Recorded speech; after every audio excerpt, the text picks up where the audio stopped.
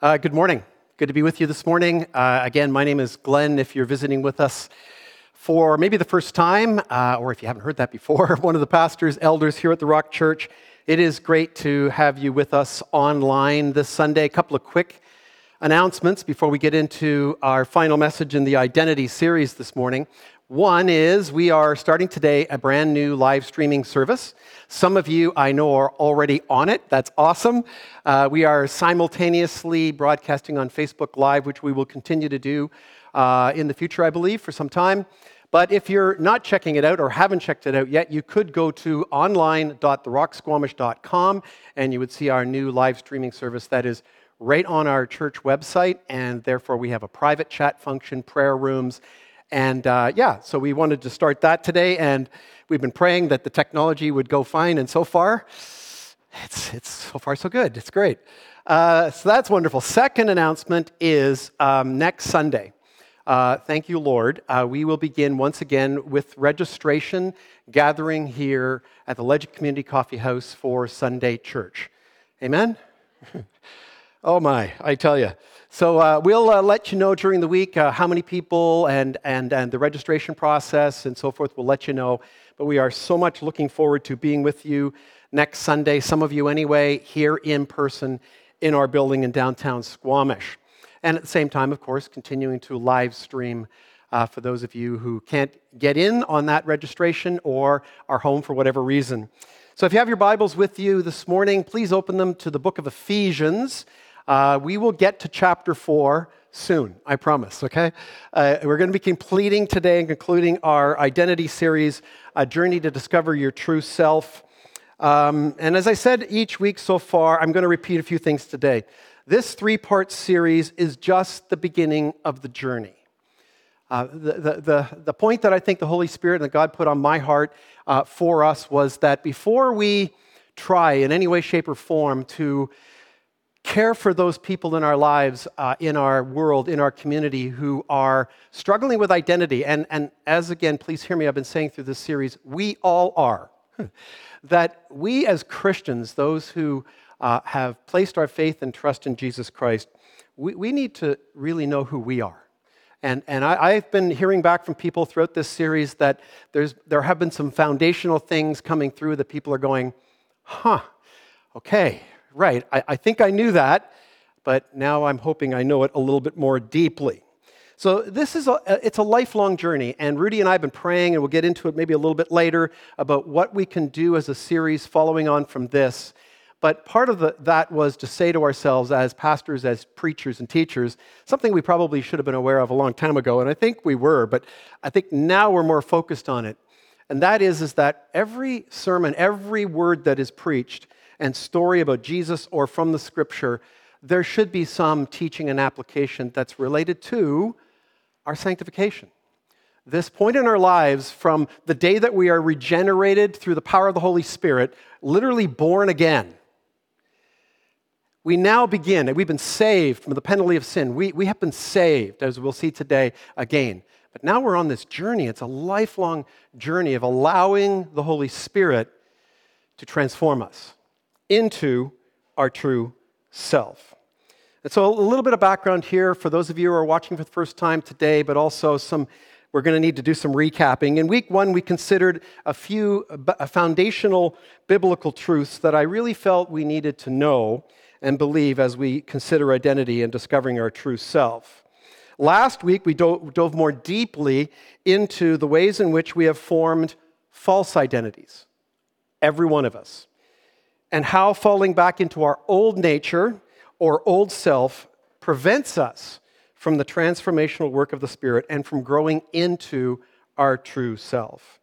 So finally, today, this week, my hope is we will conclude that we will discover how our true self, how our true identity gives us the meaning and purpose in this life that God intends for us through our calling and vocation. Remember those two words. That's the big idea for today. So again, quick recap of where we've been. I mentioned as we were praying this morning to the team here this morning that I think the recap is necessary because we need to see these things in layers. There's some foundational aspects that we've seen in the first 2 weeks, and then when we hear this today, it's to build on top of that. So quick recap. First, we saw from Genesis 1:26 to 28, that God created us, every human being on the planet, in his image. He created us, Scripture teaches us, male and female, and in that we found our primary identity. Our meaning and purpose in life and identity is to be, every one of us, image bearers of God. That was his intention. I said was, past tense, it still is his intention. We have here also our first job description as well for both men and women, and that is we are to be good stewards of God's creation. So again, remember that, job description. It's important when we look at calling and vocation today. Our second primary identity is to multiply and fill the earth with more image bearers. This is also a job description, that we are to fill the earth with more image bearers. And I thought about this after the first couple of weeks. Some of you might be saying, well, hey, just a second, I'm single, not married, or married and don't have kids, or whatever the circumstances might be. And the reality is regardless, the plan of God was that through male and female, we would be married and we would produce more children who would be image bearers of God and fill the earth with people who would bear his image, reflect him, and glorify him and honor him. So we all actually, brothers and sisters, aunts and uncles, moms and dads, grandparents, etc., can be part of that. We can be part of that. And that's his intention. And so then we also have seen in Genesis 2, God instituting marriage, without which, of course, multiplying would never take place. And we saw in Genesis 2:24 the words, therefore a man, these are the words of God, shall leave his father and his mother and hold fast to his wife, and they shall become one flesh. Now, secondly, we learned that our true self does actually exist already. That might be a little bit surprising to some of us at first when we hear that, because again, most of us have been on this journey in our lives trying to figure out who we are and trying to identify as something that we love or appreciate, or we want others to love and appreciate about us. But the truth is, God already knew our true self before we were, in fact, born. He had it for us before we were born. And again, I'll put the verse from Jeremiah 1:5 on screen for you because it's so beautiful. Think about it again. He says, this is God speaking to the prophet Jeremiah, before I formed you, Jeremiah, in your mother's womb, I knew you, Glenn. And before you were born, I consecrated you. I appointed you a prophet to the nations. He knew our true self. Our true self exists. The idea of the Christian life is we're on a journey to get there. Never fully in this life, sadly, but one day, if you're in Christ, you will find your true self. So we learned that everything changes, or should, for us once we are in Christ. We truly are, and this is where we get this whole concept, and some of you have heard it before, born again. We are born again. And when we hear the words of the Apostle Paul, we discover our identity, and at the same time that our old self, look at this, is supposed to pass away. Paul said in 2 Corinthians 5:17, therefore, if anyone is in Christ, he is a new creation. The old has passed away. Behold, the new has come. So we know, or we should, and we've learned that these words are true. But we also know the truth about ourselves. We do. Our old self, which is rooted in our old nature, is still alive and not so well, but our position, our standing before God has been made perfect by Jesus Christ, by what he has done through the work of the cross, even though in this life our practice oftentimes does reflect our old self. But the good news is, we are on this journey, this Christian life. And if we open our hearts and our minds to the truth about, first, who God is, secondly, what he has done, we will discover who we were, past tense, because it's important to reflect on that, as Paul's doing in the teachings that he shows us. but also who we now are in Christ. And then through the transformation of the Holy Spirit, our lives, we will know out of that how then we should live. The good life, really, this life that he has for us. So that's what we've been looking at the last week especially, this position and practice. So just like your true self already exists before God formed you in your mother's womb, your truth also exists, your true self already exists now if you are in Christ. Meaning, he has saved you from the penalty of sin, and the Holy Spirit has regenerated you and your heart, and you now are able more to live for him. Your position then is perfect. I know I'm repeating myself, but I think this is important. It's perfect. Your true self and identity is found to be as a son or a daughter of the Father, an heir to everything that Jesus has been given by the Father, and the Holy Spirit guarantees that to you today and for your eternal future. It's guaranteed. It belongs to you. That's who you are. And so finally last week, we learned that we, as a result of the fall, our earthly parents, Adam and Eve, two of the only three people in all of history who lived as their true selves for how long we do not know. Imagine that. Imagine that. For a period of time, Adam and Eve, and of course the other person is Jesus, who always lived that way, but for a period of time, they lived as their true selves. Scripture doesn't tell us. Was that a week? A month? We don't know. But they knew their true selves at one point in time in their lives. It's a beautiful picture.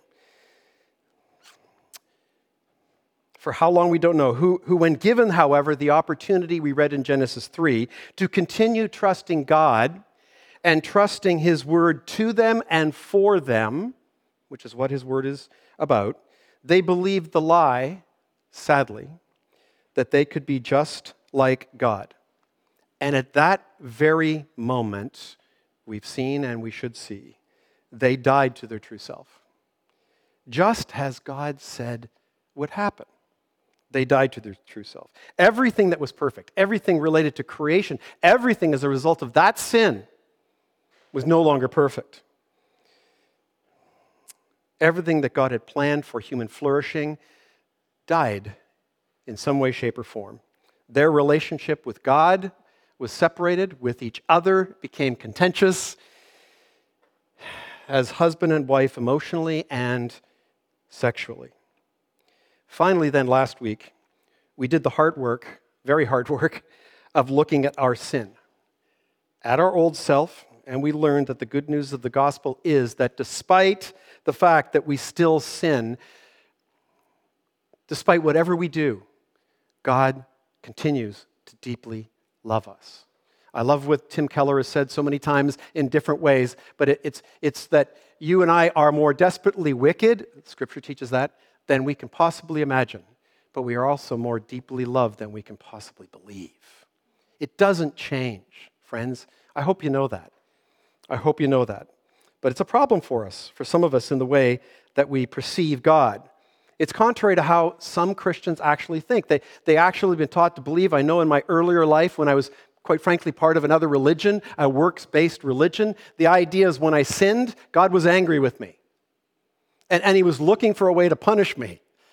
Or worse, take his love away from me. And I would have to earn it back.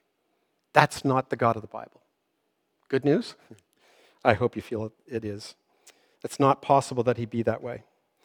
I want to quote for you once again David Benner from his book, The Gift of Being Yourself, where he says this: "Knowing ourselves must, therefore, begin by knowing the self that is known by God. Genuine self-knowledge begins by looking at God and noticing how God is looking at us. Yes, he is looking at us when we are doing good and when we're not. Grounding our knowing of ourself in God's knowing of us anchors us in reality. It also anchors us in God. Knowing that we are deeply loved and forgiven, he can begin the work, continuing work, of transforming us." And so a couple of things before we move on to our subject for today. We're almost there, trust me. First, Like the Apostle Paul said last week, remember that from Romans 7? Where he said at one point, 20 years into his walk with Jesus, planting churches, writing epistles, he said, I don't know what's going on here. What is wrong with me? I know the Word of God. I have the Holy Spirit. I know what I'm supposed to be doing, and I don't do it. And then I also realize what I shouldn't be doing, I'm still doing. And so that's a great confession, isn't it? Because it's the same for me, and I'm sure you would admit it's the same for you. So the reality is then, like Paul, I think we too can get frustrated with ourselves a little bit, right? Maybe even frustrated with God for our lack of growth. Those seemingly stagnant or stuck times and periods in our life that we all experience. And this leads me to a second point on that point, and that is this. Depending on how old you are, how long you've been living in your own identity, your own false identity, an identity that you made for yourself, well, it's not going to go away overnight. When the Christian life gets difficult, and it will, we tend to revert. This was working. It's not working anymore, or not as well as I thought it would. God, what's going on? And then what do? Well, we trust again in our old life. So now add to that the fact that we still live in a fallen and broken world. We're still struggling with the world, the flesh, and the devil, as the scripture teaches us. This enemy who wants us to continue to buy the lie about who we are and are in God, or we could be apart. He wants us to believe the lie that we can do that apart from God, on our own, which is what he convinced Adam and Eve of. And so we still have that to deal with because it's real. It's real in your life, it's real in my life, and it's certainly real in the world. I was reading a new book I want to tell you a little bit about this morning. It's amazing how God brings these things into your life and times. I feel it's the Holy Spirit doing this. It's written by the late David Paulison, who was a teacher, counselor, executive director of CCEF. Some of you know that organization, the Christian Counseling and Educational Foundation. He wrote a book that's called How Does Sanctification Work, which is amazing. But in that book, he referred to it in a way that I really like. And not just sanctification, but he called it progressive sanctification. In other words, it's it's an ongoing teaching. In his book that I just mentioned, he explains that like the word save, sanctify has a past tense, a present tense, and a future tense. In the past tense, and we've been over this in different ways, and that's why I love new languaging, which is intended to help us be able to see these truths more deeply and better. He's saying in the past tense, your sanctification has already happened. You are a saint in Christ the moment you are regenerated by the Holy Spirit. An identity, by the way, which neither you or I can take any credit for. Amen? We didn't do anything. That's why it's called a free gift. God decisively acted by making you his very own son or daughter in Christ. He did it. He chose you. He's doing the work. Therefore, you have been saved. Past tense, right? In the present tense, your sanctification is now being worked out. God is working throughout your life on a scale of days, weeks, months, years, and yes, sometimes it feels like he's taken his time, and yet maybe we're just not helping him very much, or part of that process as we should, to remake you and I into the likeness of his son, Jesus Christ, and into our true self. The self that he has for you and I. And so you and I are being progressively sanctified, progressively saved. So you are being saved. In the future tense, your sanctification will be perfected. This is the part about it that I don't know about you, but I really, really love. And so the final tense, the future tense of sanctification and your salvation is that one day, friends, you and I, those of us who have placed our faith in Jesus Christ, will be saved from the very presence of sin. It's pretty hard to imagine how wonderful and how beautiful that is going to be. The reality often is that our true self is actually the opposite of your old self. Let me repeat that. That might be shocking. The reality is often that our true self that God has for us is an exact opposite, or is the exact opposite of our old self. But the reality is, sometimes I believe we refuse to see that or accept that it might actually be true. Your true self is who, in reality, you are right now if you are in Christ, and who you are becoming, or supposed to be becoming. It's not something that you and I need to construct through a process of self-improvement or deconstruct by means of psychoanalysis. Truth is, we do not find ourselves by seeking it. Think about that. We don't find ourselves by seeking it. Rather, we find it by seeking God. It's the paradoxical logic behind this incredible verse from the mouth of Jesus when he said to his disciples in Matthew 10, "Whoever finds his life will lose it, and whoever loses his life for my sake will find it." This is a paradox. This is an amazing statement. I want to help you unpack it just briefly before we move on, and that is to say this. The universal truth, we've been through this already, for all of us is that when we are born, we don't know who we are. We don't know our identity. As we've seen throughout the series, we acquire our identity as a result, primarily, of others who mold us to be, who they think would be the best us, tell us to be, or who we eventually want to identify as. We all do that. And we do it because we want to be seen a certain way. Jesus says here, paradoxically, he says this: if you have already, when you come to me, found your own identity, or think you have, and it's not the identity, the true self that God created you to be, you will eventually lose that identity. Why? Why? Well, because the truth is, false identities always disappoint. They will always fail you, fail us. It's why so many people in our world and culture over decades are identifying this way. This self-help, this religion, this way is now how I identify. We keep searching and searching for something that'll work. On the other hand, Jesus is saying, if you are willing to lose the identity that you currently have as you come to me, that you have built for yourself, if you're willing to let that identity, just for the moment, hopefully longer, die for the sake of the identity, the true self that I have for you, well, then you will, he's promising, find your true self. One verse. Powerful verse.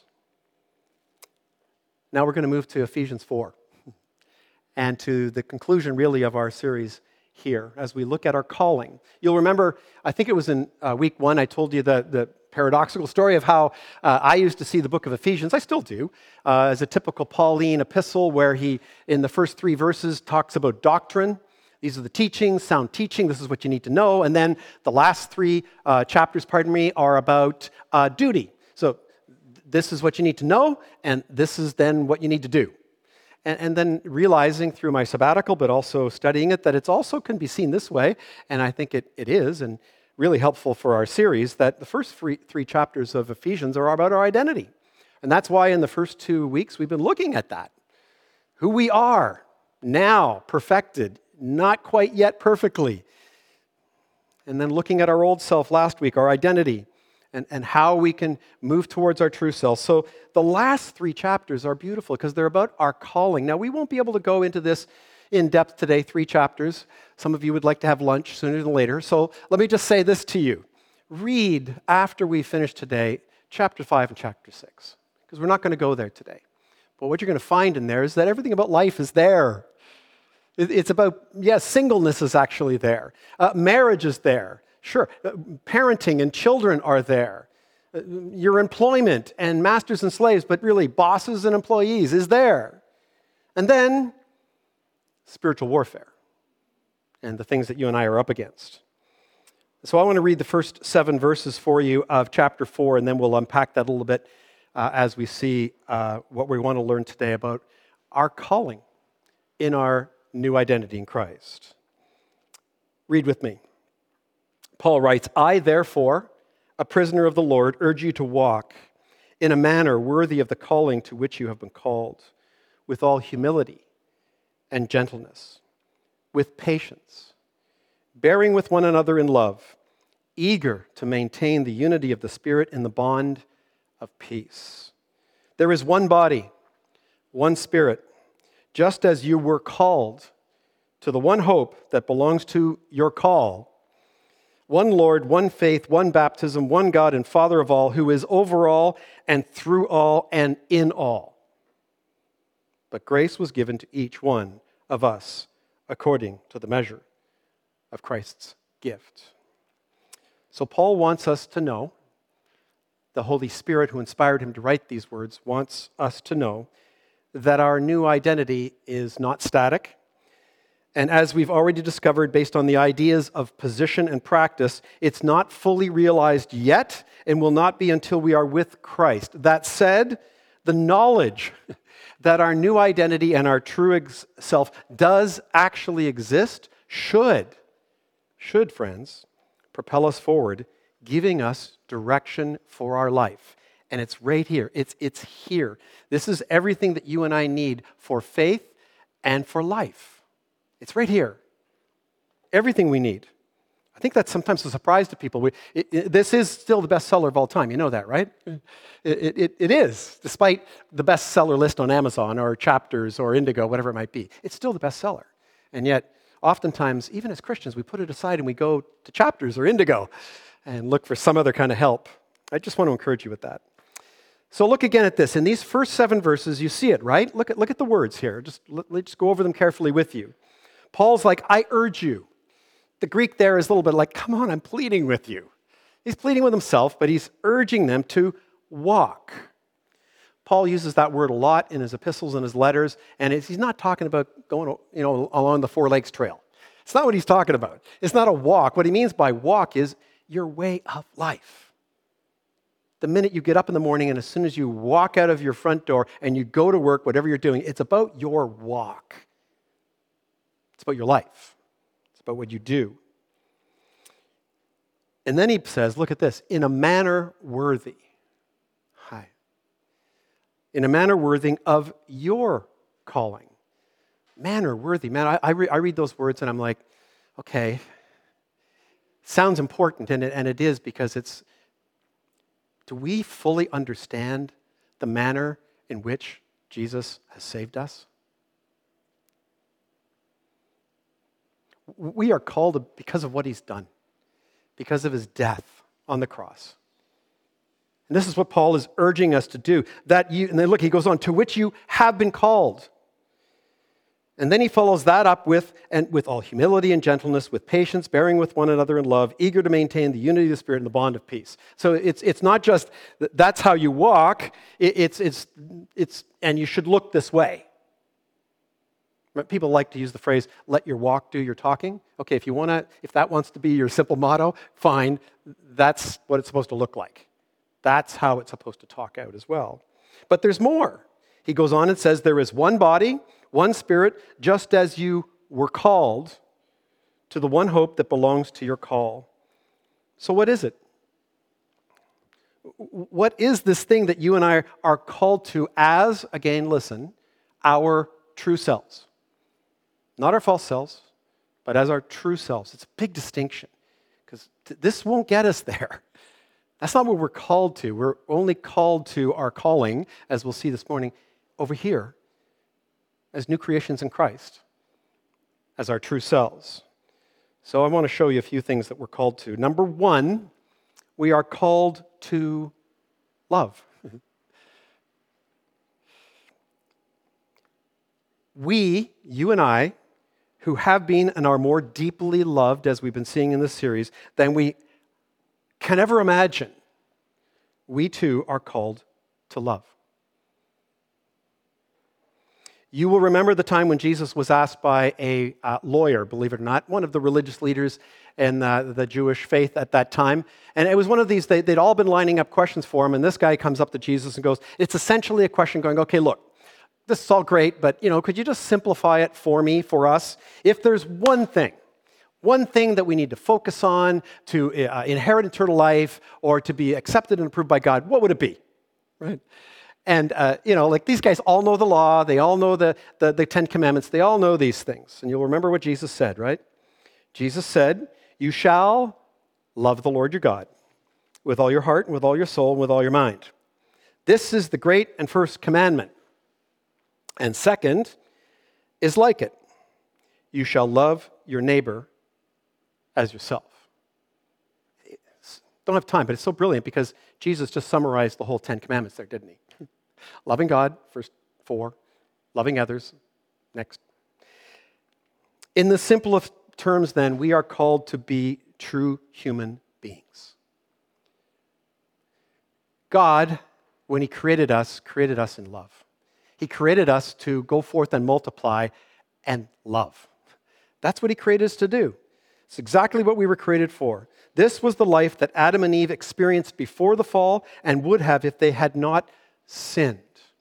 Now, I think most of us would like to say, well, that's a great calling. We could just stop there, right? Because I'm capable of loving others. The word is actually, I think there was a rap band or a Christian band many years ago. It's terrible. But they had a lyric that love is a verb or it's an action, right? It is actually. It requires action to. Secondly, you and I are called to follow. We are called as Christians, as believers in Jesus Christ, to follow him, of course. Just like the first disciples of Jesus were called to follow him, right? Not ourselves. We're not to follow ourselves. We're not to follow the world, nor this author or podcaster or self-help guru. No, one person. Jesus. Rudy and I, as I've been saying already, have been thinking about, praying about how to follow up this series, where to go next, and the idea is we haven't completely formulated the title, even though Rudy's going to begin it next week, but loosely titled, Gospel Stories. Gospel Stories. In that series, we will, every week, 6 or 7 weeks, we're thinking, see, hear, hopefully know Jesus better, and what it truly looks like to follow him. By just paying attention, not just to what he said, but to the events surrounding what he's saying and who he's saying it to and what they're saying it to him, and see ourselves as following him in that way. You will also remember as well how he called his disciples, right? When he called them, he said, follow me and I will make you healthy, wealthy, and wise, right? You got that book? You got that chapter and verse? I don't know. Yeah, I know. It's corny. It's okay. He didn't say that, did he? Or he said, follow me and I will make you popular. Or I will bring you the spouse that you've always wanted. No, he didn't. He said this, follow me and I will make you, transform you into fishers of men. Hey, Peter, James, you guys, fishermen. Hey, tell you what, you know how you've been catching fish? Follow me and I will teach you how to catch men and women. Catch people who are lost to come and follow me. So he discipled them and for a period, and he trained them for a period of 3 years to do what he was calling them to do. It's instructive, really instructive for us today to see that he didn't just wave a wand and say, done, you're ready to go. See you later. My work here is done. Go. I just made you into immediately. No, he took them on a road trip, I like to say, and he showed them day by day what good ministry, what making disciples who make disciples looks like. You and I are called to follow Jesus in exactly the same way. Now again, called to love, called to follow Jesus, it's all good, right? Man, this could be an easy walk, this Christian walk. There's a third. You and I are called to go. We're called to go and make disciples. Again, a verse that you all know, or verses you all know, Matthew 28, Jesus came and said to them, "All authority in heaven and earth has been given to me. Go therefore and make disciples of all nations, baptizing them in the name of the Father and of the Son and of the Holy Spirit, teaching them to observe all that I've commanded you, and behold, I'm with you even to the end of the age." So from this, of course, we get what we refer to as the Great Commission, the mission statement for the whole church, every single one of us. But in these three powerful verses, we see more about our new identity, don't we? I mean, first, we are sent with power. Jesus has all authority. He has all power, and he's sending us in power. In fact, later he will say to the disciples, "Look, wait here in Jerusalem until I send you that power." Who? The Holy Spirit. Second, we see that we are disciple makers. That's a job description that we're being given, part of our identity, part of our true self.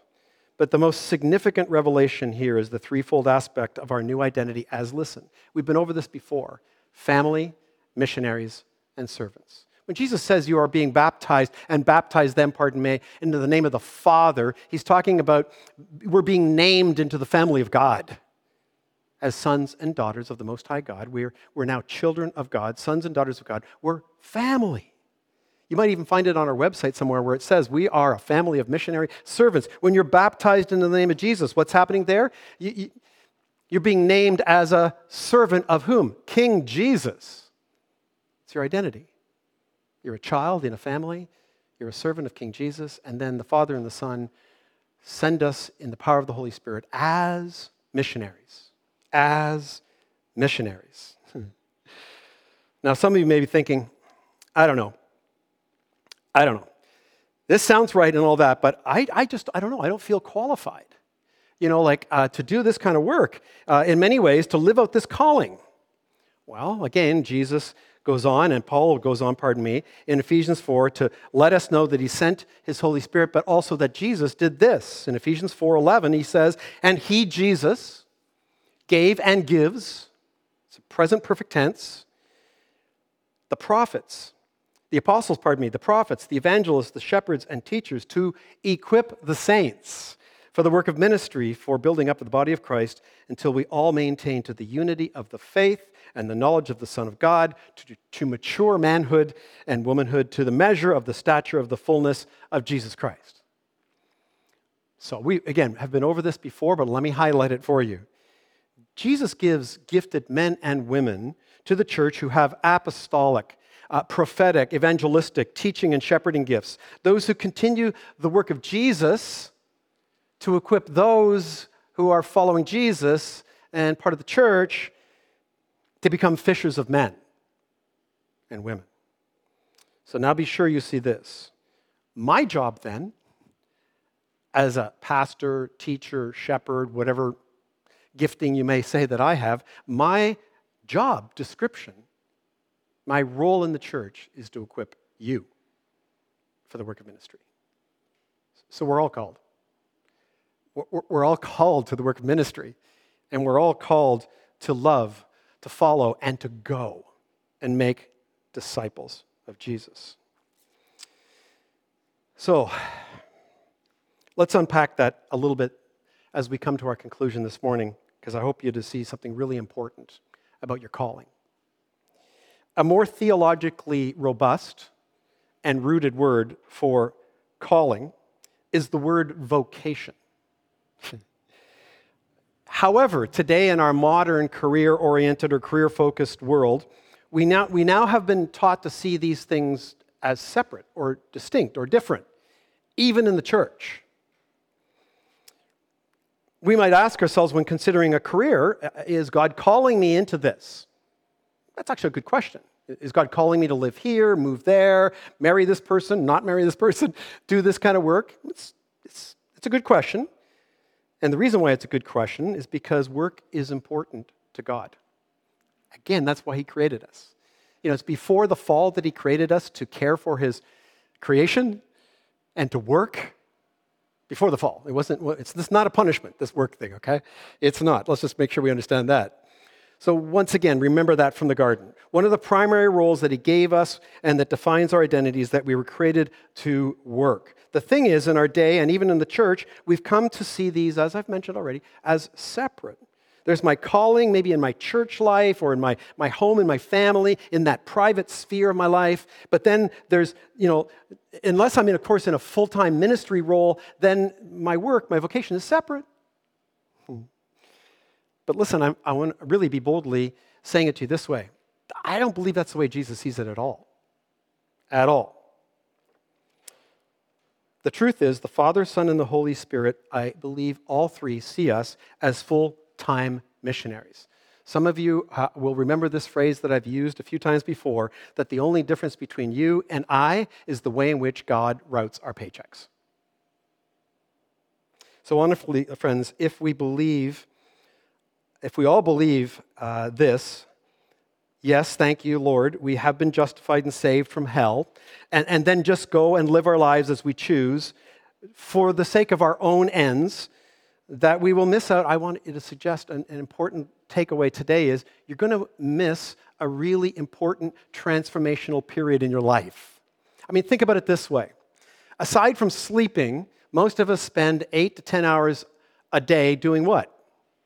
Work. And the reality is, if during that period of time when you're doing that, if there is no loving your neighbor as you love God, if there's no modeling of the fact that I'm following Jesus here, and by the way, as I'm following Jesus, you may want to tag along and come with me as I follow Jesus, which is what followers do. They make disciples and make disciples. And that's what the going is all about. If in that 8 to 10 hour period a day, nothing of that is happening, friend, you and I, if I'm in the work world, are missing out on 8 to 10 hours a day of transformation. Progressive sanctification. Just won't happen. So let me ask you honestly, I got a couple of takeaways for you to pray about and think about this week.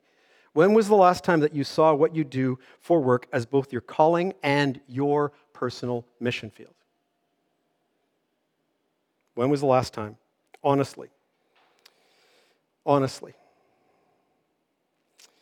So, as we conclude today, let me tell you 2 stories quickly about 2 men that I have known in my life. Men who understood their calling as image bearers of God and modeled this better than anyone I've known.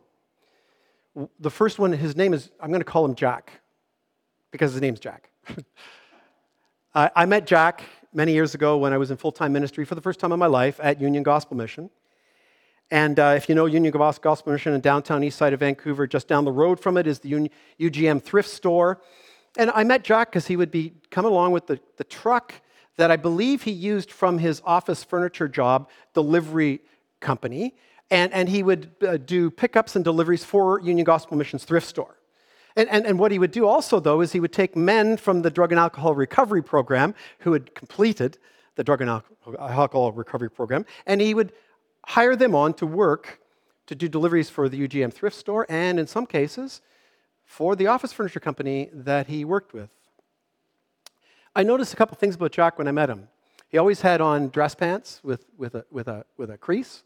He always wore a dress shirt. Now, some of the guys who were in the truck with him had on T-shirts and blue jeans, but Jack always looked like he was all business.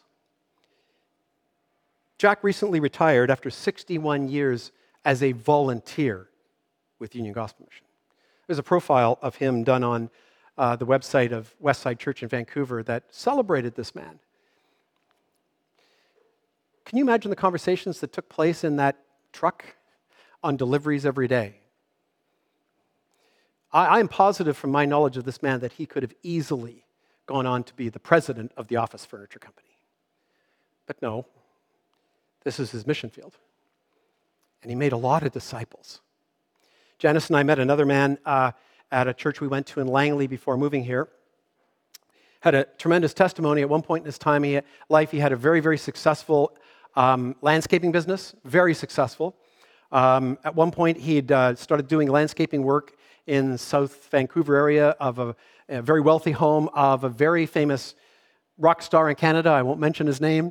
And they became friends and they became associates. And through that relationship, this fella became a drug addict, starting with cocaine and various other terrible things. He ended up losing his landscaping business and his wife and his children and ending up in recovery. He recovered. And I remember Janice and I went for sushi with him and his wife, his new wife at that time, in Langley, and he wanted to run this new idea of a business he had past us, and because I was a marketing guy, I wanted some feedback. And anyway, he laid out this idea of he was going to start a new landscaping business again, which at first I'm like, careful. But no, he said, here's what's going to happen. We're going to work in the Fraser Valley, and I'm going to go to Wagner Hills, the drug and alcohol recovery place just outside of Langley, called Wagner Hills, and I'm going to get men who are on the drug and alcohol recovery program and have graduated and who need work. And this is good work. And I'm going to hire them. And we're going to start a landscaping business. And every once in a while I see on Facebook the success of that business. And he's still doing that to this day. 2 examples. Question I'd leave you with today, all of you, is this. Would you pray this week and ask yourself this question? What would be keeping me from seeing my 8 to 10 hours a day like that? What might be the reasons why I might not see my calling as part of my vocation in that way? Our calling is, at the end of the day, the way of being that is most, best for you, best for us, and best for the world. It's what the late pastor, theologian Frederick Buechner meant when he said these words. I love these words. I leave them with you. The place God calls you to is the place where your deep gladness and the world's deep hunger meets. Friends, may I suggest this again? You process that this week. You process that this week. And you pray. And you ask the Holy Spirit to show you how you can be salt and light. You can be disciple makers and fulfill your calling in your vocation, in your parenting, in whatever you're doing for the majority of your day. Let's pray.